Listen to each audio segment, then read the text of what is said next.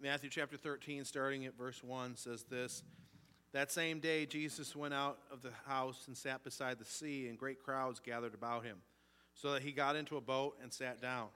The whole crowd stood on the beach, and he told them many things in parables, saying, A sower went out to sow, and as he sowed, some seeds fell along the path, and the birds came and devoured them. Other seeds fell on the rocky ground where they did not have much soil, and immediately they sprang up, since they had no depth of soil. When the sun rose, they were scorched, and since they had no root, they withered away. Other seeds fell among thorns, and the thorns grew up and choked them. Other seeds fell on good soil and produced grain, some 100-fold, some 60, some 30. He who has ears to hear, let him hear. And then we'll skip to verse 18. It says, Hear then the parable of the sower. When anyone hears the word of the kingdom and does not understand it, the evil one comes and snatches away what has been sown in his heart. This is what was sown along the path. As for what was sown on the rocky ground, this is the one who hears the word and immediately receives it with joy. Yet he has no root in himself, but endures for a while, and when tribulation or persecution arises on account of the word, immediately he falls away. As for what was sown among the thorns, this is the one who hears the word, but the cares of the world and the deceitfulness of riches choke the word, and it proves unfruitful. As for what was sown on good soil, this is the one who hears the word and understands it. He indeed bears fruit and yields, in one case 100-fold, in another 60, and in another 30. He put another parable before them, saying, The kingdom of heaven may be compared to a man who sowed good seed in his field. But while his men were sleeping, his enemy came and sowed weeds among the wheat and went away. So when the plants came up and bore grain, then the weeds appeared also. And the servants of the master of the house came and said to him, Master, did you not sow good seeds in your field? How then does it have weeds? He said to them, An enemy has done this. So the servants had said to him, Then do you want us to go and gather them? But he said, No, lest in gathering the weeds you root up the wheat along with them. Let both grow together until the harvest, and at harvest time I will tell the reapers, Gather the weeds first and bind them in bundles to be burned, but gather the wheat into my barn. He put another parable before them, saying, The kingdom of heaven is like a grain of mustard seed that a man took and sowed in his field. It is the smallest of seeds, but when it is grown, it is larger than all the garden plants and becomes a tree, so that the birds of the air come and make nests in its branches. He told them another parable. The kingdom of heaven is like leaven that a woman took and hid in 3 measures of flour till it was all leaven. So let me tell you about 2 of my favorite restaurants. The first is Chef's Restaurant. Anybody been to Chef's Restaurant before? Been there a number of times, grew up going there, been there on special occasions. And if anyone from Chef's is listening, I expect a free spaghetti parm for mentioning this in my sermon. But I've gone there, dozens and dozens of times, still go there on occasion for special occasions, really enjoy their food.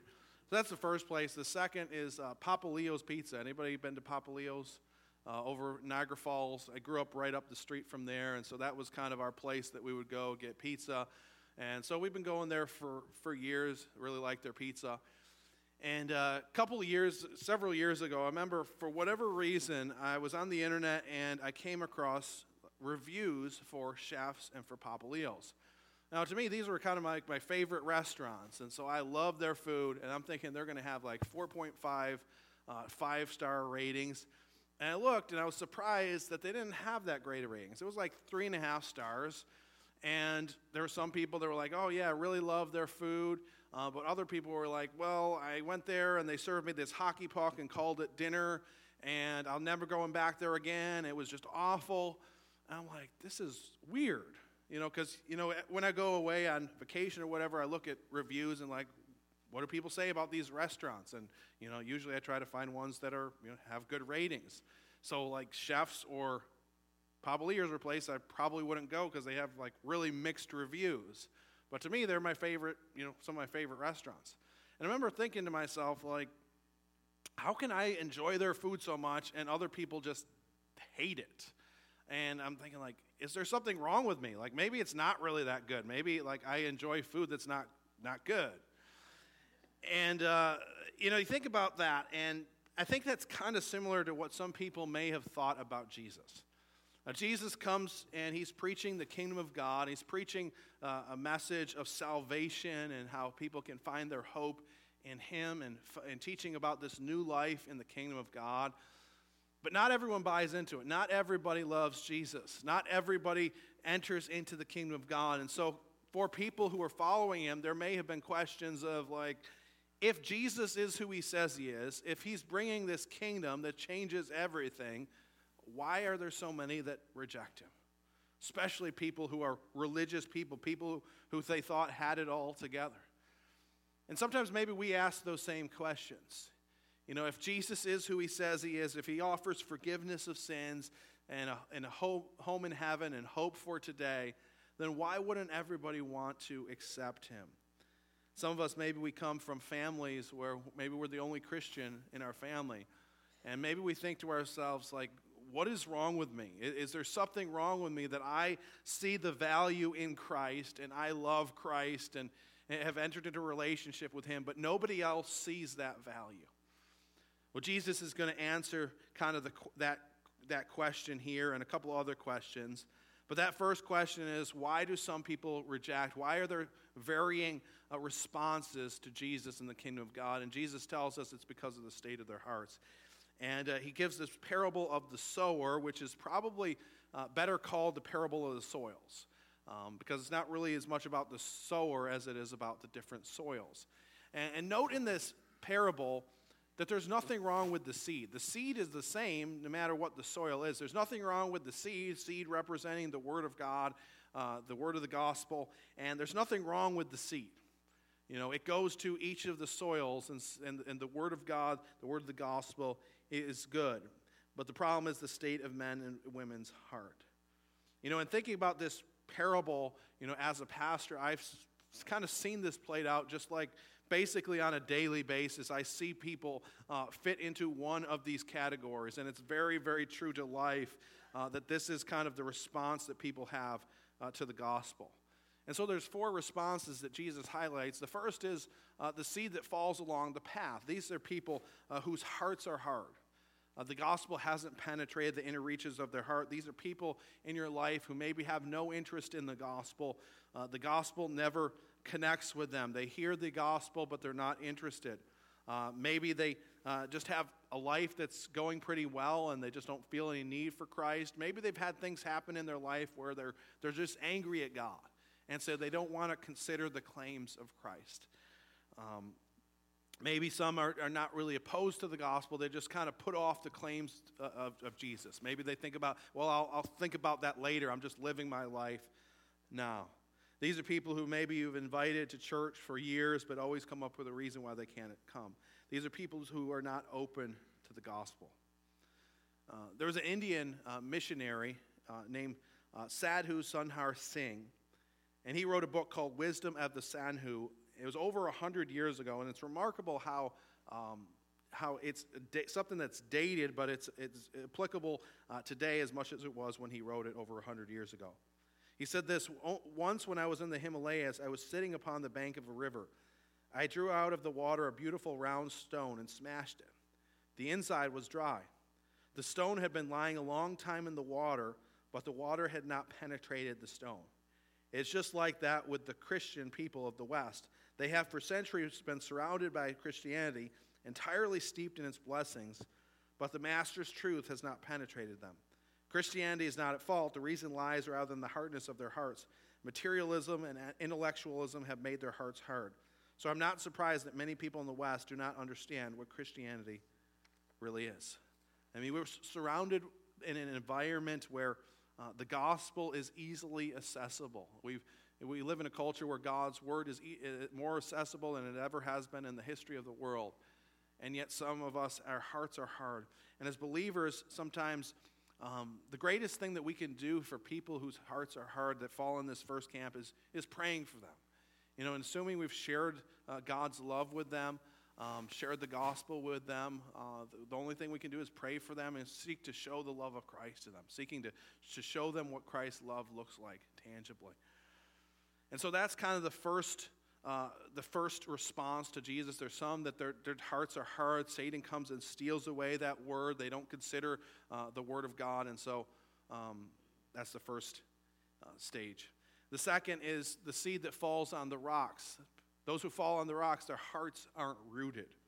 Jesus said the seed that fell on the rocky soil immediately sprung up. We're not sure exactly why it immediately sprung up, but it springs up faster than the other seeds that are planted. And these are people who come to faith in Jesus, and they are so pumped about coming to Jesus. They're people who share their faith. They're people who want to read God's word. They're people who want to serve in many different areas. They're people who want to join community groups. They're just enthusiastic about the gospel.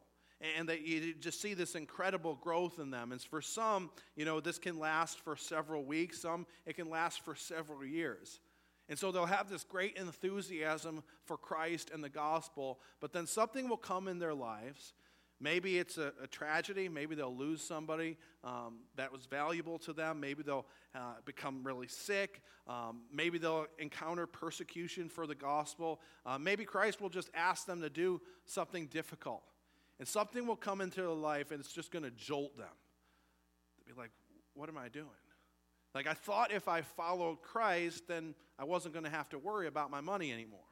I mean, I thought if I followed Christ, then, I wouldn't have to worry about my kids' health anymore. I thought if I followed Christ, then I wouldn't deal with anxiety anymore.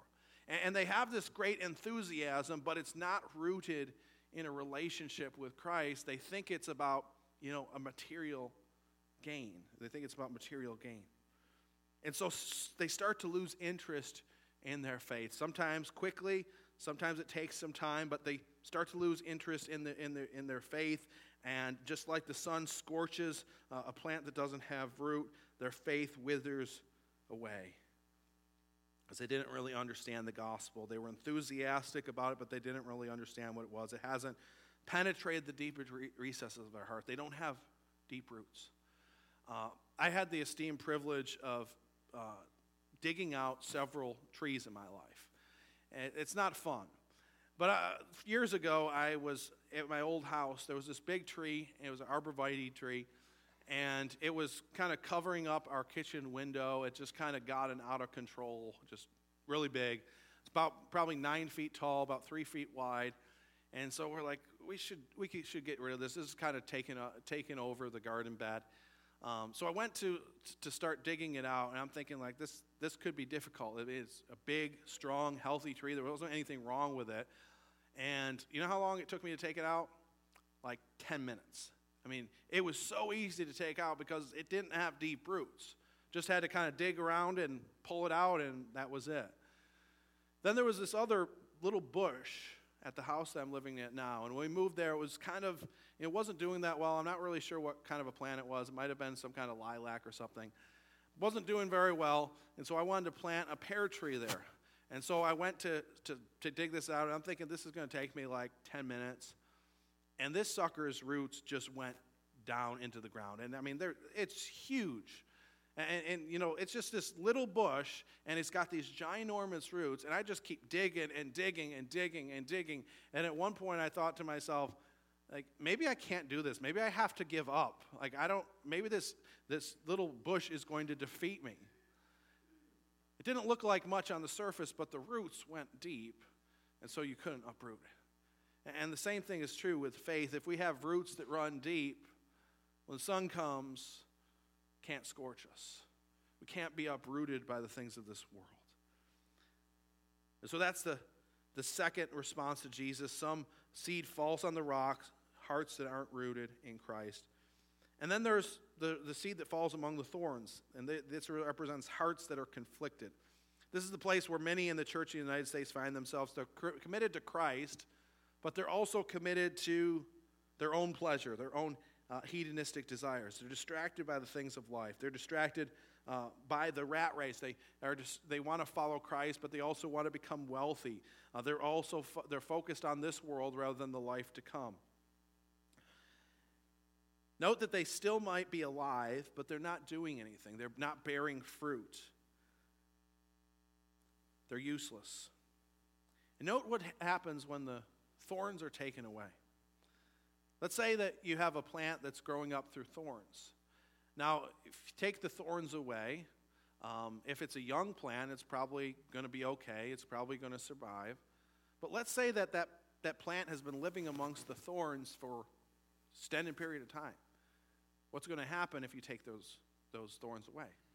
Most likely it's going to fall over and it's going to die because it's been relying on those thorns to support it.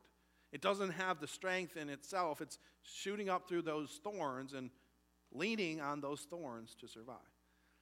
And the same thing is true for people in this category. Sometimes, their hearts are conflicted. They want to follow Christ, but they also want to, live their best life now. And they're kind of conflicted in those two things. And then somehow the support is taken away. Maybe they lose their job. Maybe they, encounter some difficulty in their life. And then there's a choice whether their roots are going to go deeper, they're going to survive, they're going to thrive, they're going to produce fruit, or they're going to wither away and die. And so you'll see people in this category. It's common in our country, people whose hearts are conflicted. They want to follow Christ, but they also want to live for themselves. And then finally, we have the good soil. Hearts that are rooted in Christ. These are people who are devoted to Christ and have roots that run down deep, and the result is growth. And you think about the good soil, and it's interesting that I think about people in my life who I would identify as that good soil, who take God as His word, who believe in the gospel, where the gospel has taken root. And it doesn't mean that their lives are perfect. It doesn't mean that the growth is always even. Sometimes those people experience doubt and difficulty. There's a farmer named Tim Myers, and he's done something incredible. He decided that he was going to become a farmer in Alaska. And the tricky part about it is that while there's good soil up there in Alaska, it's frozen a good deal of the year. And so through some innovative farming practices and a lot of hard work, he's able to harvest crops on this ground that's often frozen. He's called a permafrost farmer. And think about that image, and those who have good soil, those who take God and His word, sometimes that growth stalls. Sometimes that growth isn't even. Sometimes that growth is difficult, but there's always growth there. When people believe the gospel, when the gospel runs deep in their lives, when there's good soil, there's always going to be always going to be growth, even in difficult times. Jesus said sometimes it's 30-fold, sometimes it's 60, sometimes it's 100.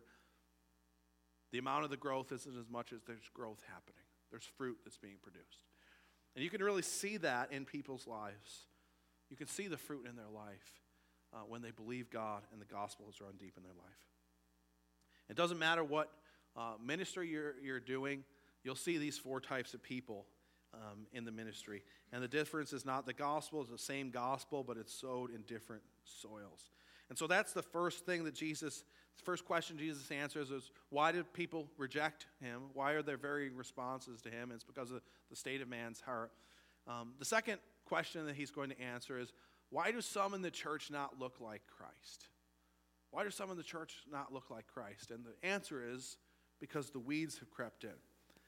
Weeds are known for getting into places that they don't belong. I have a gravel driveway at home, and I am constantly fighting the weeds. It's amazing how little they really need to grow there. I mean, they just, I'll come out one day, get rid of all the weeds. The next day, they just pop up all over the place. Weeds have this tendency to go where they don't belong. And some of the hardest weeds to deal with is, if you've done any gardening, you've probably seen this before. You go out to your garden, and you'll see a weed that just cozies up right next to the plant that you planted. And it's like right next to it, and you can't spray anything on it, or you'll kill the plant that you like. And you can't really uproot it, because if you uproot it, you're going to uproot the soil of the plant that you planted. So you have a choice. What are you going to do with that? In the parable, Jesus talks about how the enemy has sowed weeds among the harvest. One of the most common crops in that day, and probably what he's referring to in this passage, is a wheat crop. And so they would grow the wheat, and this actually happened. Sometimes an enemy would break into a field and would sow weeds, basically, as a form of retribution. And often the weed that they would use was called ryegrass. And ryegrass actually had some poisonous black seeds that could harm you. But the thing about ryegrass and wheat is is when they're growing up, when they're small, you can't tell which one is which. They look identical.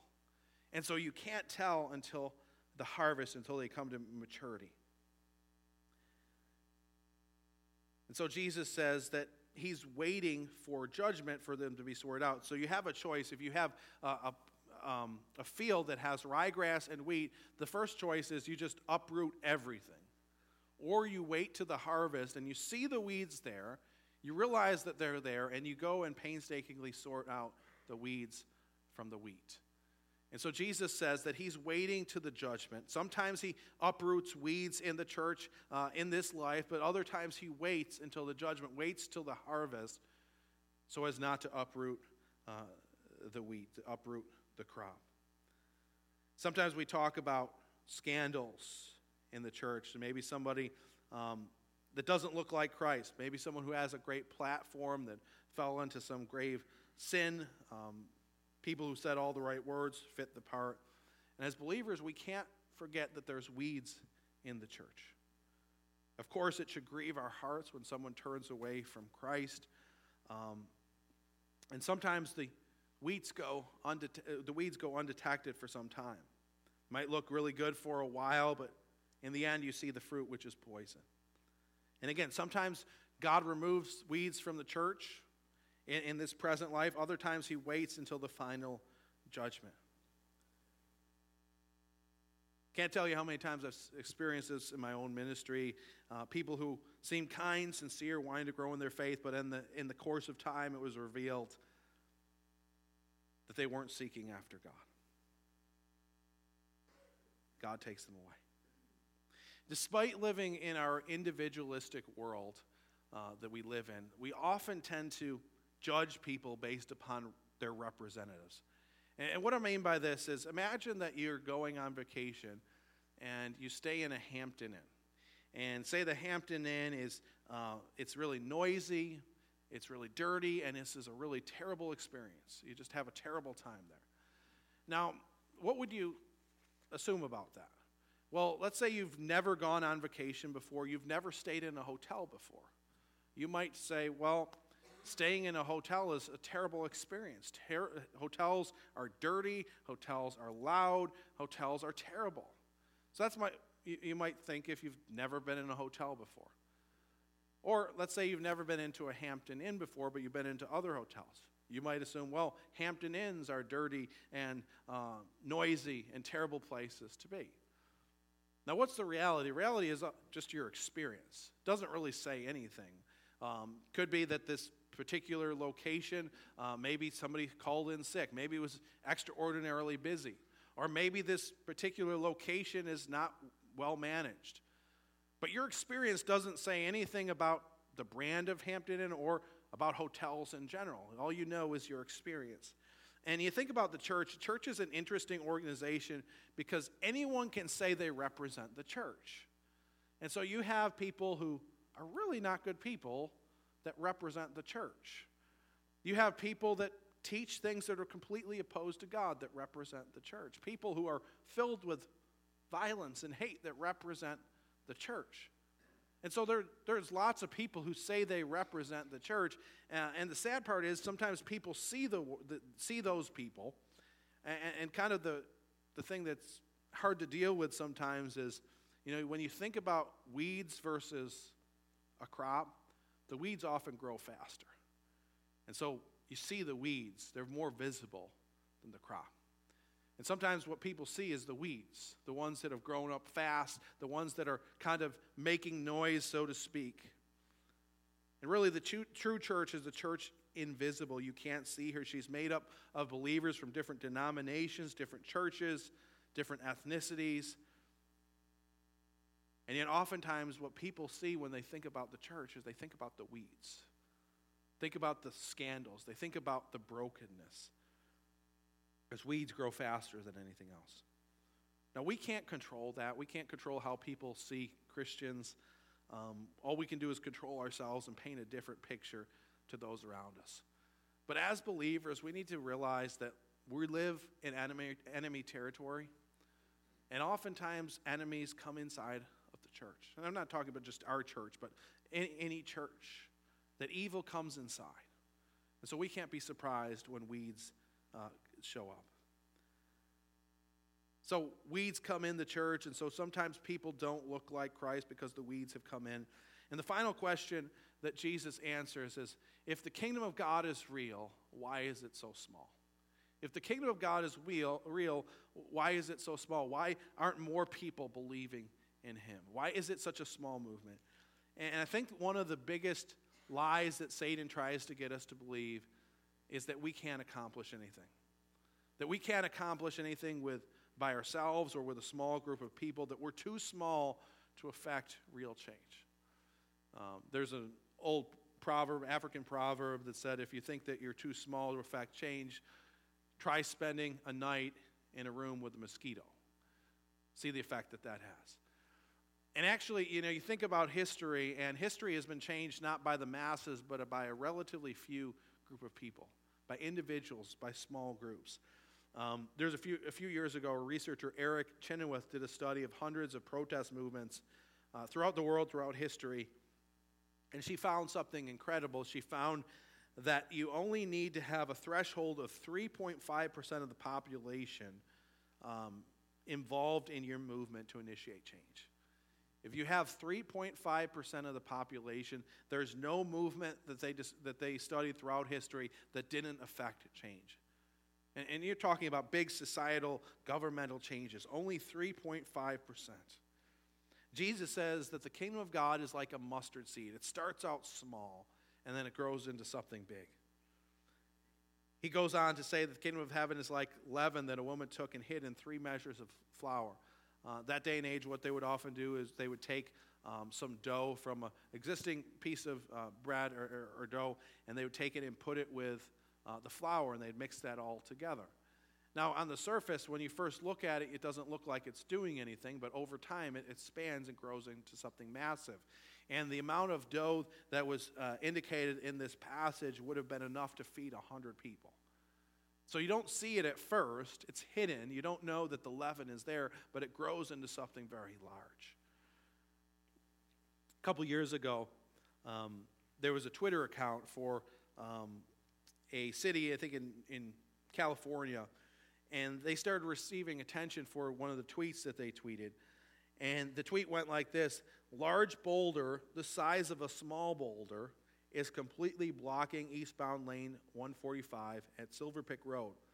Please use caution and watch for emergency vehicles in the area. Large boulder the size of a small boulder. Doesn't seem to make much sense. And so Twitter users just kind of had a lot of fun with this and started wondering if there was something extraterrestrial happening, something that broke the laws of physics. One user wrote, "What's heavier, a large boulder the size of a small boulder or a small boulder the size of a large one?" Asking for a friend. And a different user wondered if perhaps the boulder was having self-esteem issues. Another referenced a well-known paradoxical thought experiment, Schrodinger's boulder, both large and small at the same time. Still another offered a potential fashion solution. Perhaps the boulder is wearing Spanx or a similar compression garment. That would explain how a large boulder could fit into the size of a small boulder. After they provided an update that had been removed, the sheriff's office provided a clarification. The boulder that fell onto Highway 145 at Silver Pick Road was approximately 4 foot by 4 foot by 4 foot. Not that large, but it weighed 10,000 pounds. So it was small. It was a small-sized boulder, but it weighed 10,000 pounds. And that's what the kingdom of God is like. It seems small, but there's heaviness. There's a weight. God is moving in ways that we don't see. He's working behind the scene, accomplishing his purposes. We live in a world where it's not always easy to see the kingdom of God.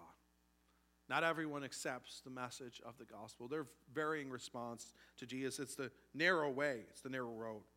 There are people in the church that look and act completely different to Jesus, and we need to recognize that there's often weeds in the church. Sometimes our numbers are small. It seems like what we're doing is insignificant. The passage is a reminder, however, that everything is going according to plan, that God isn't surprised by anything that's happening. And God's purposes will be accomplished. There's a chaplain by the name of Helmer Heckel, and he tells this story. He says, in December 1958, I came to America from Germany on the USS Butner, a transport ship. After we left, we passed through the North Sea into the North Atlantic. Huge waves buffeted the ship, and every day seemed the same. Water everywhere, to the north, the south, the east, and the west. All we could hear was the monotonous grinding of the ship's engine. Finally, 5 days later, the scene changed dramatically. There was water to the east and to the south, but to the west stood the Statue of Liberty gleaming in the morning sun. We had come home. He says, walking by faith is like this. Waves of opposition battle us with no change in sight. In all directions there seems to be nothing, with the Lord seemingly asleep, until a special day arrives, revealing that we have been moving according to plan. God's plan is moving forward. People may reject it, Satan will try to thwart it, but God's kingdom is here, and God's kingdom is moving. Let's pray. Lord, we thank you for your kingdom that's come to earth, that through you we can have hope, we can have forgiveness, we can have a life forever with you. Lord, we thank you for this explanation that you give in the scripture of why not everyone accepts you, why sometimes people don't look like you in the church even, why the kingdom of God starts small. Lord, as believers in Christ, help us all to do our part. Help us to be faithful in the things that you've called us to. Help us to walk forward in faith, to love those around us with your love. And so, in so doing, accomplish your purposes. Lord, we love you. We thank you for your grace. We thank you for calling us out of darkness and bringing us into your kingdom. In Christ's name I pray.